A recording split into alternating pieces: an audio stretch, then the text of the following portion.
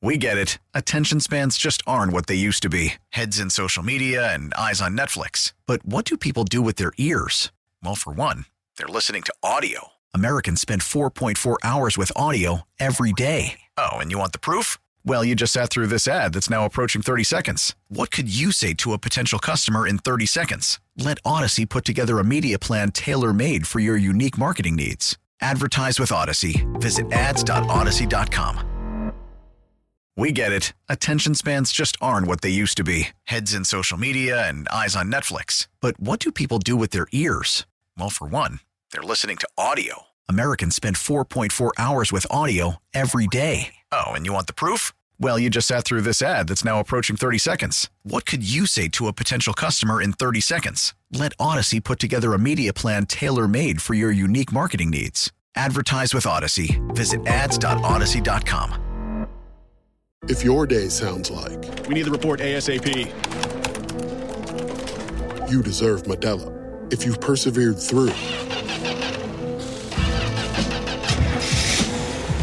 You deserve this rich golden lager with a crisp but refreshing taste. Or if you overcame... 2 more reps, 2 more. You deserve this ice-cold reward. Modelo, the mark of a fighter. Drink responsibly. Beer imported by Crown Imports, Chicago, Illinois. It's a hump day. It is hump day. And your last show with me was last Tuesday, and then you were back on Thursday. So it would be 8 days then. That's I believe the Matt. Carry the two. It checks out. I've said this to everybody in the building, but I haven't said it publicly. I have no idea how to do my job anymore. Because I actually unplugged. I did the thing you're supposed to do on vacation. And between hanging out in the mountains with my beautiful smoke show wife, there was some tequila involved, which we'll get into. I don't want to give it away right now. But I'm going to have to remember how to talk into a microphone and how to hold a conversation. It might be a little bumpy ride here. Well, let's see how she goes. You don't want to put a lot of pressure on it. But if this isn't the best show that we've ever had, it'll be a real disappointment. We've got a lot to talk about, dude. We've got so many things that have happened since we've been on the air that we didn't see. I feel like Tito Francona giving his State of the Union address to the Guardians in spring training. He's like, I got the sweats, I'm not sleeping right. I still don't know is that a real story or is it a bit? His tooth on a piece of like cold pasta or something. Is it because I heard a little bit of the discussion about it in the morning show. Is it a bit or is it a real thing? I think it's a real thing. I mean, I don't know. Is Zach Meisel in on this thing? I feel like it might be an inside baseball he kind of thing. Okay. Which, again, it's a good bit. I think the only problem is that sometimes we forget when we go inside baseball that there have to be enough people around that understand it's inside baseball. Right? Like a show bit. Like it's pretty apparent when we say carry the two. That's carry the two. Because Nick can't do friggin' math. Tito. That's making fun of perverts. So yes. like there are so many things that are just evident in our inside baseball. And then sometimes you listen to radio and it's like, and that's the last time I ever wrestle a bear. And it's like, what does that mean? He said that like 5 times. It can't be a bit if nobody knows what the bit is about. My dad once wrestled a bear. Did he win? It was for a radio bit. I swear to God. So there are stories of my family members wrestling a bear. Yeah. Because now they put like stuff on his claws. So yeah. But he could like wrestle him. And like a muzzle too, right? Yeah. So basically, it was like a. I'm trying to think of the right way. I'm gonna get a text from my dad here in a little bit. So I'm sure he's listening. And older people of our listening audience can attest to this. Back in the day, like one of the 7 things that you would do in like 1980 in Medina is you'd be like, all right, we got a bear. Who wants to wrestle the bear? That'd be like a bar's promotion, is we're going to show up. If you can wrestle the bear, you win. And nobody ever beat the bear because it's a friggin' bear. Who can beat a bear? Like, you can't do that now. Can you imagine if, what's my joint out in Ravenna? Oh, I always... What joint? The bar out by literally Dusty next to Armadillo? Yes. Can you imagine if they're like... Why do I know that? Come on down. You're going to wrestle. Come on down to Dusty's Armadillo. We got the best bear wrestling you're going to find. And more bear wrestling that you're going to find. But can you imagine if we try to do that now? The lawsuits would be through the roof. Can't do that anymore. Even if the bear was just... Because people would fake it. What if we just did a station promotion? Wrestled the bear. People signed up. And we just wheel you out in a cage. Yep. in like a loincloth. Put you in a Speedo. Ah! And Nick just comes out all hairy. He's like, ah! See, okay. You get the choice of Nick the bear or Smokey the bear, and it's an actual bear. I think most people would choose the actual bear. He's got a Speedo on. I'm not getting anything close to the big hairy one. I don't know that I want you, I don't want to be up in your junk. That's fair. That's why some people don't do the amateur wrestling, is you get real up and personal in it. Would Logan Paul. Would Logan Paul wrestle a bear? Oh, he'd wrestle a bear. Oh, yeah. They probably both would. Probably in front of like a camera. Yeah, and, I'm guessing and put on like his OnlyFans. fans. Yeah. Yeah. Wait, are we talking about the same bear? I don't know. So you mentioned the things that happened. We mentioned Tito's State of the Union address. Seriously, if anybody knows if that was real or not, or whether that's just a bit, at Nick Wilson says, at Dustin Fox 37. And, by the way, Twitter reactions brought to you by Scheiben Jewelers, Cleveland's premier jewelry store. Ding. Kevin Love, no longer a Cavalier. Yeah, not surprised by that. We talked about that a little bit. You left the air, Wednesday? And I think we talked about it a lot on Thursday, Friday. But either way, neither here nor there. He's a Miami Heat member. So it's funny because, one, I do get to take a victory lap on this. Because why? Because I had talked about for it. I talked about if they don't trade Kevin Love, I wonder if he would ask for a buyout. And I had Kevin Brown on Twitter telling me I was an idiot, which, by the way, is true, but not on that specific thing. And I had several people saying, "Oh, he's so valuable," and it's like, yeah, but he has to want to be here in the role that they want him here in. And can I be honest? I have no problem with Kevin being bought out. None. I have a slight bit of a problem with him going to Miami. Because they could face Miami in the playoffs? Yeah. That one, I'm going to go ahead and say that a guy that's 6'10", that is still a pretty good rebounder, really nice passer, and can shoot from three. Pat Riley will find a way to get him a role. I think most of the NBA would. This happens to be the one place where his lack of defense was going to keep him off the court, amongst other things, productivity as well. But the fact that he chose Miami, I don't think Kevin holds any malice in the heart for Cavs fans. But have we just seen him go Dr. Jekyll to Mr. Hyde about 75 times? From now he's the face, now he's the heel, now he's the face. Do I think that him staying in the East was a little intentional? Yes. And does it chap my ass a little bit? Yes. Why do you think he remained in the East? And why do you care? It's Kevin Love. I mean, the guy's averaging like 7 points a game. Yeah, but I think 6 points. I think in the right context, and of which I think Miami is the right context, I think he can be a very, very useful player in the thorn in the side of a team like Cleveland, who his ability to shoot the three-point ball in that series with all the other shooters they have. I don't want Kevin getting revenge on the Cleveland Cavaliers. I don't. Yeah, I just think the odds of that happening are so slim to none, really. Which part? Him getting revenge or them playing Miami? Well, no, him getting revenge. Okay. Like the Heat could play the Cavaliers. I still think the Cavaliers could win that series. Mm-hmm. I just don't see a scenario where, and certainly it's possible. I'm not writing it off and saying it can't happen, period. But to see a scenario where Kevin Love's the difference maker in a game. He only has to have one game, though, for it to be revenge. Okay. You have one game. The Heat would have to win the series, and he'd have to make some plays. Okay, that's interesting. Because I think he could still be a thorn in your side and make that series more difficult. Because I still think Kevin's probably one of the 6 or 7 best players on any given team in the NBA. I think his limitations hurt you, but if you have the means to kind of counteract, like Bam Adebayo, if you're a big that can shoot the three, but you don't play defense all that well, having Bam Adebayo behind you is going to be huge. It's more the idea.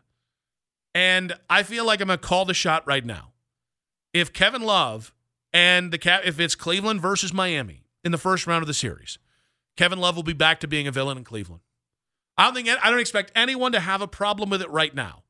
But it's going to take one K Love flop, one out of context comment by Kevin who can be a little melodramatic, and I think people will. I don't want to say turn on him, but that Kevin would give you reason to turn on him. I'll call that right now. Okay, I'll call my shot. I'll lock it in. Lock it in. And the other big news, which was a huge part of the station yesterday, was Mike Prefer getting fired. Yep. And the loss, in fairness, the loss of Chris Kiven and Jeff Howard, and we kind of knew that one was in the offing. and obviously Drew Petzing to Arizona. And I think we've just gotten to a point with the Browns that any news, we're going to automatically think, oh, well, this is now a bad thing about the Browns. I kind of feel like the timing of it was absolutely on purpose. I think Kevin Love fired Joe Woods so they could lock in a defensive coordinator because I think they wanted to hire Jim Schwartz.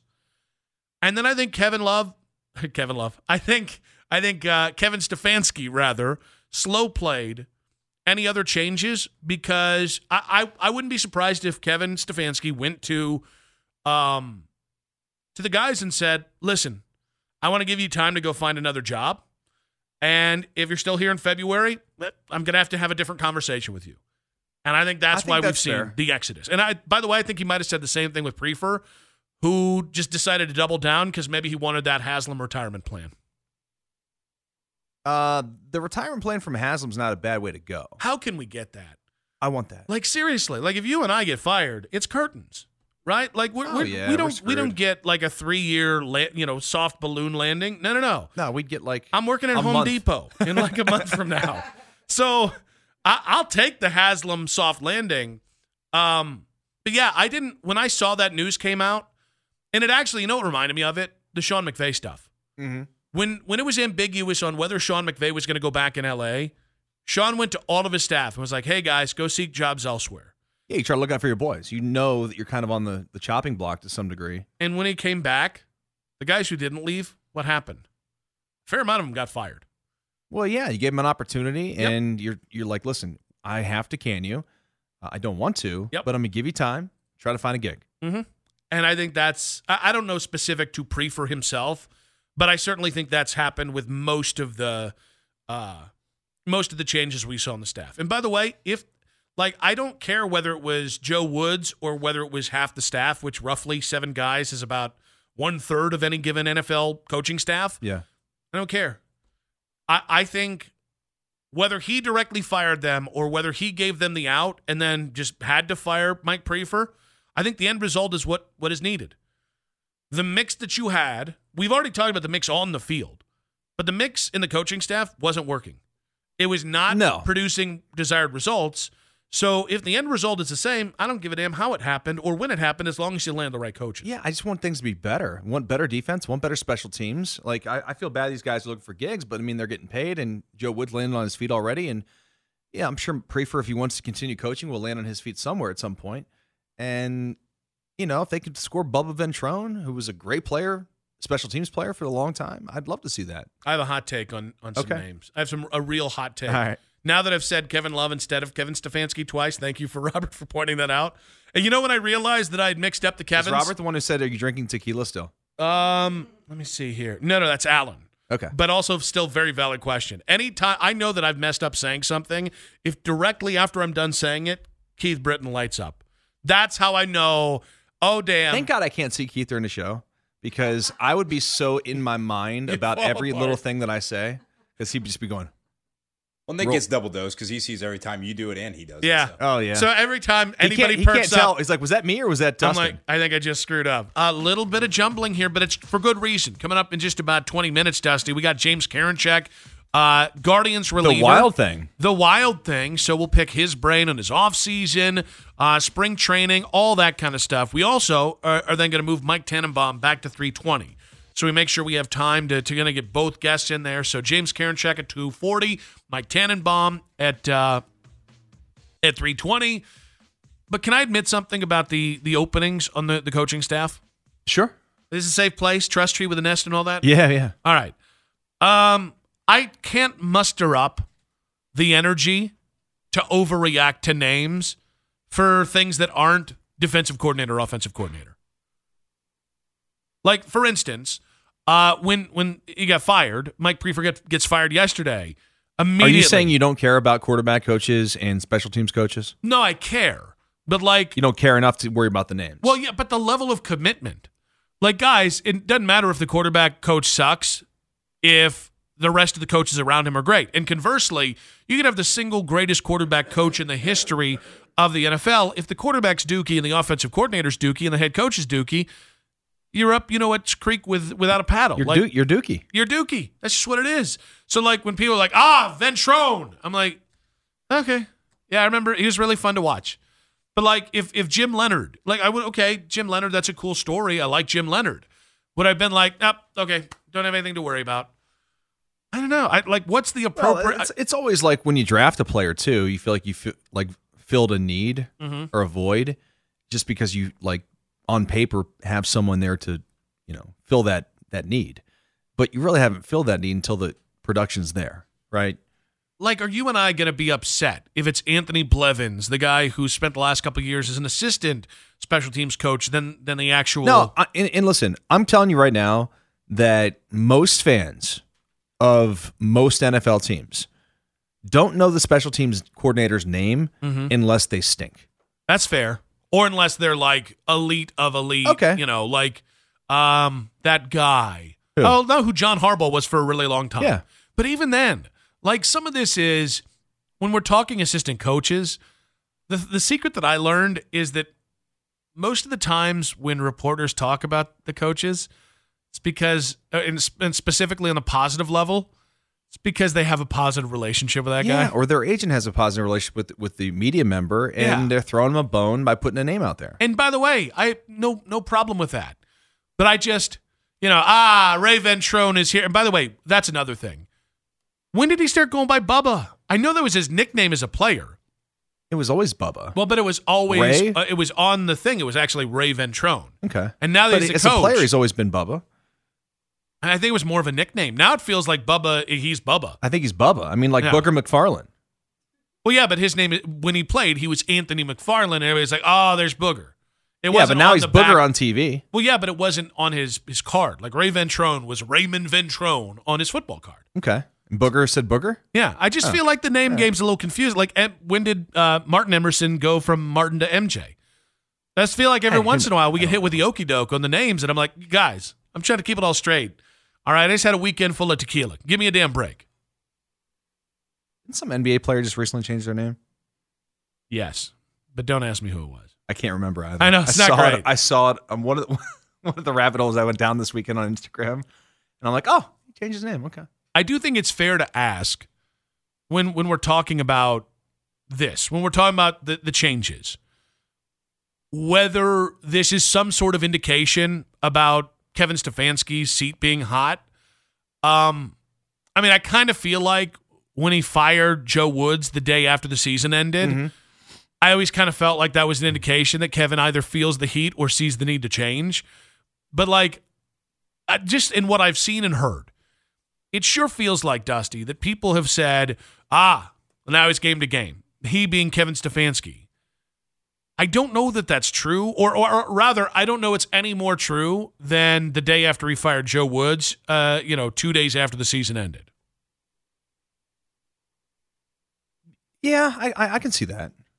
No, I do think it makes you wonder, like, if all these guys have ties to Andrew Berry or places Andrew Berry has worked, I do think it paints a picture that these guys maybe more so understand that Andrew Berry might be here in a year and Kevin Stefanski might not be. I still don't know how I feel about that. Why not? Because I don't know if they're a package deal. I don't think they should be. Like, Andrew Berry, I think, is an adequate GM to this point. I think the way people have talked about his drafts are completely overblown. They act like the guy has drafted only slappies. I can show you, like, Phil Savage is a guy I actually thought was a decent GM. The personal skills kind of, I think, hurt him in the end. But, like, I think Andrew's done a better job drafting. And by the way, most of the time, Phil Savage was drafting in the top 15. Most of the time, Andrew has not been drafting in the top 15 or hasn't had a first-round pick. So I look at Kevin, and I look at the things that I think we should all judge a head coach on, which are in-game, not great, Bob, and culture, also not great, Bob. So I think to this point, I think Kevin Stefanski is much more fireable than Andrew Berry is, even though I think they should both be safe. Well, I mean, it's more tangible with Stefanski, right? Or you can see it, every game we can see if Deshaun Watson gets better or if the offense takes steps forward and all these things. With Barry, it's behind the scenes, and we talk like the roster. Do they have good players? And they've had good players, and they do have good players. Mm-hmm. But just having good players isn't always the reason to have success. I mean, because you got to fit the pieces to the puzzle. You got to have the right culture in the locker room. Like, all these things matter. I think you know what? Let me just agree with you first. I think it's way harder to know if a GM's good than if a head coach is good. And actually, maybe this is the better way of putting it. I think it's much harder to know if a GM is great than if a head coach is great. Because a great head coach is going to consistently win no matter what. Jim Harbaugh, for everything everybody said, all that dude has done is won and won at a consistent high level, even if 8 wins a season for the first couple of years in Michigan wasn't enough. But the dude went 4 for 4 in San Francisco in the NFL. But the GM position is a lot more subtle. I just think, and I think I made this point before, if all these hirings and firings in the coaching staff, this is proof that maybe Andrew Barry has a more pronounced position and maybe a little bit more stable footing going forward. I have to be okay with that because I don't trust, and I don't mean this in like a negative way, Jimmy's untrustworthy. But in terms of his hiring. Do you think that Barry went to Stefanski or Haslam's went to Stefanski and said, listen, you got to make some changes here? Or do you think it was Stefanski looking himself in the mirror and saying, you know what, I know what we need to be better at, and I've got to make these moves, unfortunately? I don't know. My hope is that Kevin Stefanski, that when they met, Kevin was like, okay, here's where I think my coaching staff has failed, and here's what I think we should do. What do you guys think? That's my hope. Because that tells me that Kevin Stefanski is in control of himself, that he understands he's being self-aware and dealing with the problem points, whether it's on the coaching staff or everything else. Mm-hmm. But seeing as how reticent Kevin was to make any moves, I don't know. And seeing as how I already doubt him as a leader, like that Jadeveon Clowney stuff should have never happened. The year before, the Odell Beckham Jr. stuff and Baker Mayfield stuff should have never happened. I don't need my guy to be a Tommy Toughass to avoid stuff like that. You just have to have a consistent dialogue in the locker room. You have to know the pulse of the locker room. You have to know where the friction points are. And I don't know. What? I just thought of something really funny I can't say on the air. I'll tell you during the break. You want to text me it? Now it's too inside baseball. But, yeah, I doubt Kevin as a leader, so naturally I'm a little bit more inclined to feel like maybe the Browns went to him instead of him going to the Browns and saying, hey, these are the changes. What do you think? What do you think? I was just texting, not paying attention to what you just said. Do you think it's more likely that these staff changes, and maybe it's these last staff changes or just in totality? Mm-hmm. You think it's more likely those are Kevin's decisions? I think they're more likely management decisions. Why? Because I don't think Stefanski, he's such a nice guy. Like, I don't think he wants to ever fire anybody. Which is, I don't mean this in a bad way. You can be nice and understand when people aren't doing their jobs. Like, one of the most frustrating things that I had heard, the reasons why Joe Woods didn't lose his job earlier. And I agreed with Terry Pluto, who said it at the time. I agreed with everybody else who the reasoning behind firing Joe Woods wasn't just that everybody gets their pound of flesh. The reasoning was you get another look at whether it's the coaches or the players. Mm-hmm. And is there a chance that the defense still would have sucked? Yes. Yep. But then you can say, all right, that's equal parts players and coaching. But the thing that frustrated me was this, well, they don't have a defensive coordinator on the staff. Well, they don't feel, but you don't know. You don't know that you don't have. That's one of the most insane things you learn about working with people is you don't know until you go through the fire with those people. You can look at somebody. I can look at somebody. One of the many great part-timers we have. Oh, he'll never be a host. Until that kid works, until that kid actually gets behind the microphone or gets in front of a team, like you don't know. And not as a update anchor, as a host, doing the job. You don't know. It's presumptuous to think that you would know. So, again, I want to go back on this because I don't want my message to be lost here. I think it's a good thing no matter who made the decision, I think this level of change was needed on the staff. And if Kevin said, all right, I'm going to fire Joe because I need to lock in the defensive coordinator now, right, and I'm going to let all the other coaches kind of play it out, and if they get other jobs, cool. If not, I'm going to fire him. And then everybody but Prefer got another job. The only downside to that is, why didn't you act sooner? Why didn't you act a little bit more aggressively if you knew this was going into a make or break year for you? Because the sense of urgency, sometimes these guys I just believe feel like owners. When the owners say, oh, you're good. You're good. safe. You're safe. You're fine. That means nothing. Don't trust anybody in the NFL. Yeah, I also feel like that's kind of accurate. To not trust anybody in the NFL. You have to act like you're always 6 games away from being fired. Yeah. And you got to have way, that Dan Campbell mentality. You should do that whether you're 6 games away from getting fired or whether you're Mike Tomlin.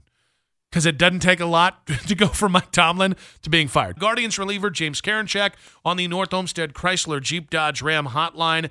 James, welcome to the show, man.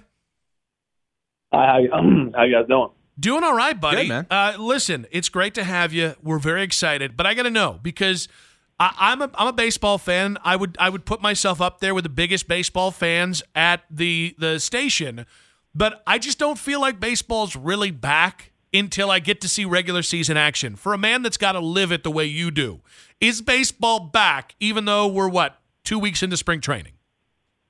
I would say baseball is officially back Saturday when we have our first official spring training game. I'm going to write that one down because it's a really good. That's pretty good. Yeah, we're having games. Everybody's playing. I think that's when baseball's back.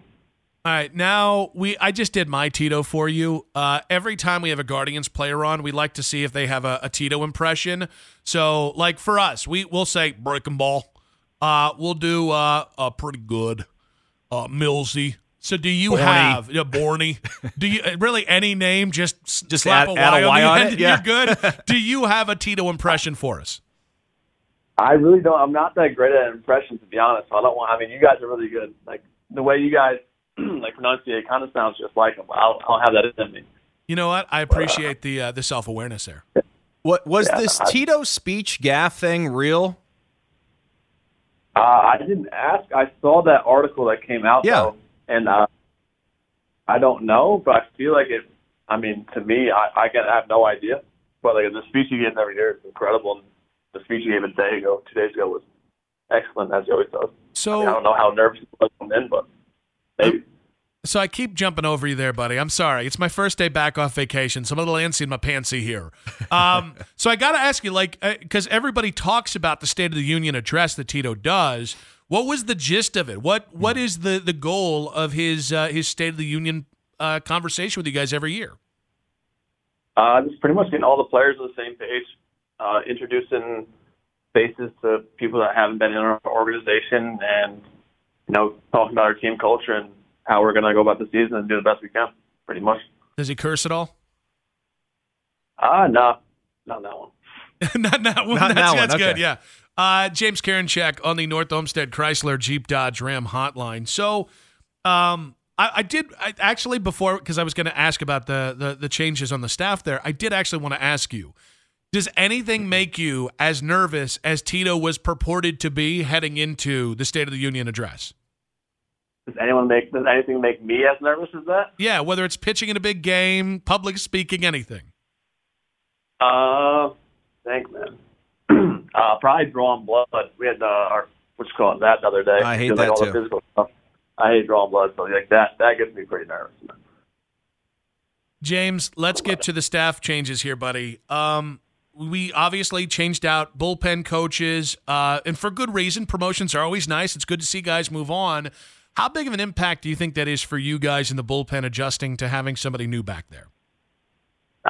First of all, I got to say, Sweeney was an absolute excellent person, one of the best guys I came across. So we replaced him with another excellent person, Rigo Beltran. So I think it's going to be a almost seamless adjustment because we kind of have similar faces come back in the bullpen. Like, you know what I mean? Like we have, I think all our bullpens pretty much returning. So I think our culture there is kind of not like perfectly set, but like we know each other. We have a good repertoire with each other, and Rigo, I think, is a perfect fit. But again, Brian Sweeney, awesome. So we obviously fans have an opinion or an idea of what pitching coaches do. In terms of like a bullpen coach's responsibility, like how different from the pitching coach, the bullpen coach, are those responsibilities? I would say the bullpen coach is kind of more just. I don't know everything about it, but they like ours at least. Like we get they do the scout reports before the games. Like they do a whole bunch. Like Sweeney at least, from what I remember. Like every year, last year, like he gives a scouting report before the games. He did a whole bunch of research on the hitters before every series, and gives a great scouting report where to throw pitches, etc. And then obviously, when Tito would make the call down the bullpen, or Carl would make the call down the bullpen, he'd answer that phone call, and then he'd give us the most confidence and get us ready to pitch. James, obviously, the number 99 in Cleveland is synonymous with Major League, the movie, of course. How did you pick 99? I tried to get number 99 in Lake County, but they didn't make numbers that high. So once I got to the big leagues, I wanted to wear number 99, and they gave it to me. Was there a reason why? Did you like that number growing up? I think it looks sick on the back of a jersey. Okay. So I got it. Okay. Yeah. James Karinchak, Guardians reliever on the North Olmsted Chrysler Jeep Dodge Ram hotline. This does beg the question, because I don't know if you know this. The movie Major League in Cleveland for a very long time was the best thing about Cleveland baseball for a minute or two before those mid-'90s Indians teams. So did you like Major League growing up? I didn't watch it that much. Honestly, I didn't really watch it growing up. The first time I probably watched it was probably like later in my teen years. So I can't say I was the biggest fan of that movie, being from New York. But now that I'm a Clevelander, I guess, I would say I enjoy it. Is there a baseball movie that is closest to the real thing, like closest to what it's like to either play in the minors or majors? I don't know, man. What's it, Bull Durham, I guess, is. Still not really that realistic, I would say. I wouldn't say there's really one that's synonymous with the day-to-day of a minor league or major league life, to be honest. Bull Durham is my favorite baseball movie. I'm just glad you said Field that. of Dreams here, sorry. Oh, come on. It's not realistic, but it's great. So as a baseball player, do you love baseball movies, or since you actually can play the sport better than Dustin and I can, is it just like another movie? No, I do love them, but I like the little kids one more, like the Benchwarmers and the Sandlot. I enjoy more than the Major League and stuff like that. All right, that's going to be the headline to this one, just so we can get some traction. Benchwarmers is better than Bull Durham, or which one should we go with? I've never seen Benchwarmers. To be honest, Sandlot's great. Oh, Sandlot is pretty classic. Okay. That is. We're kind of aging ourselves over here, because that was like when I was 8 when that movie came out. James Karinchak on the North Olmsted Chrysler Jeep Dodge Ram hotline. So we pretty much done everything we could to avoid actually talking about heading into training camp, or spring training, and obviously the regular season. Coming off last year, what did you feel, James, was like the thing you wanted to work on, or something you felt like you could get better at going into this year? I think with me, it's always consistency. So just being consistent in the zone, limited walks, and attacking guys the best I can. What's the key to that for you? Just probably consistent delivery, not trying to overdo anything, simplifying everything. I gotta say, because my fastball tops out at about 57 miles an hour, and I feel comfortable sharing this in this setting with you. I have no idea how you don't just lean back and try and throw it 97,000 miles an hour every time, because every time I get in front of a radar, I'm like, let me show everybody around here what a 57-mile-an-hour fastball looks like. Yeah, no, it's definitely, that's definitely tempting to try to throw as hard as you can, but usually when you try to, for me at least, when I try to throw as hard as I can, it's usually not as quality, or honestly not as hard as you can either. It's like when you're a little looser and freer, you usually throw harder. James Karinchak on the North Olmsted Chrysler Jeep Dodge Ram hotline. All right, let me just ask you, what was so special? We've heard everybody talk about this, but last year was such a great story of being a team where, and we saw the tweets from the Guardians Twitter account of people picking you guys 5th place or 4th place last year. What What made last year possible? I think it's the team chemistry. Like, everybody loved being around each other, and I think that showed when we played. Like, we played so hard, and I don't know, like, no one wanted to leave the clubhouse after games. It's just like, it was just such a fun atmosphere, and again, the camaraderie made it all possible. And like, we love playing the game with each other. James, it's great to kind of catch up with you, bud. Good luck this season. Stay healthy, and we can't wait to see what the team does. I appreciate it. Thanks, Have a man. good one.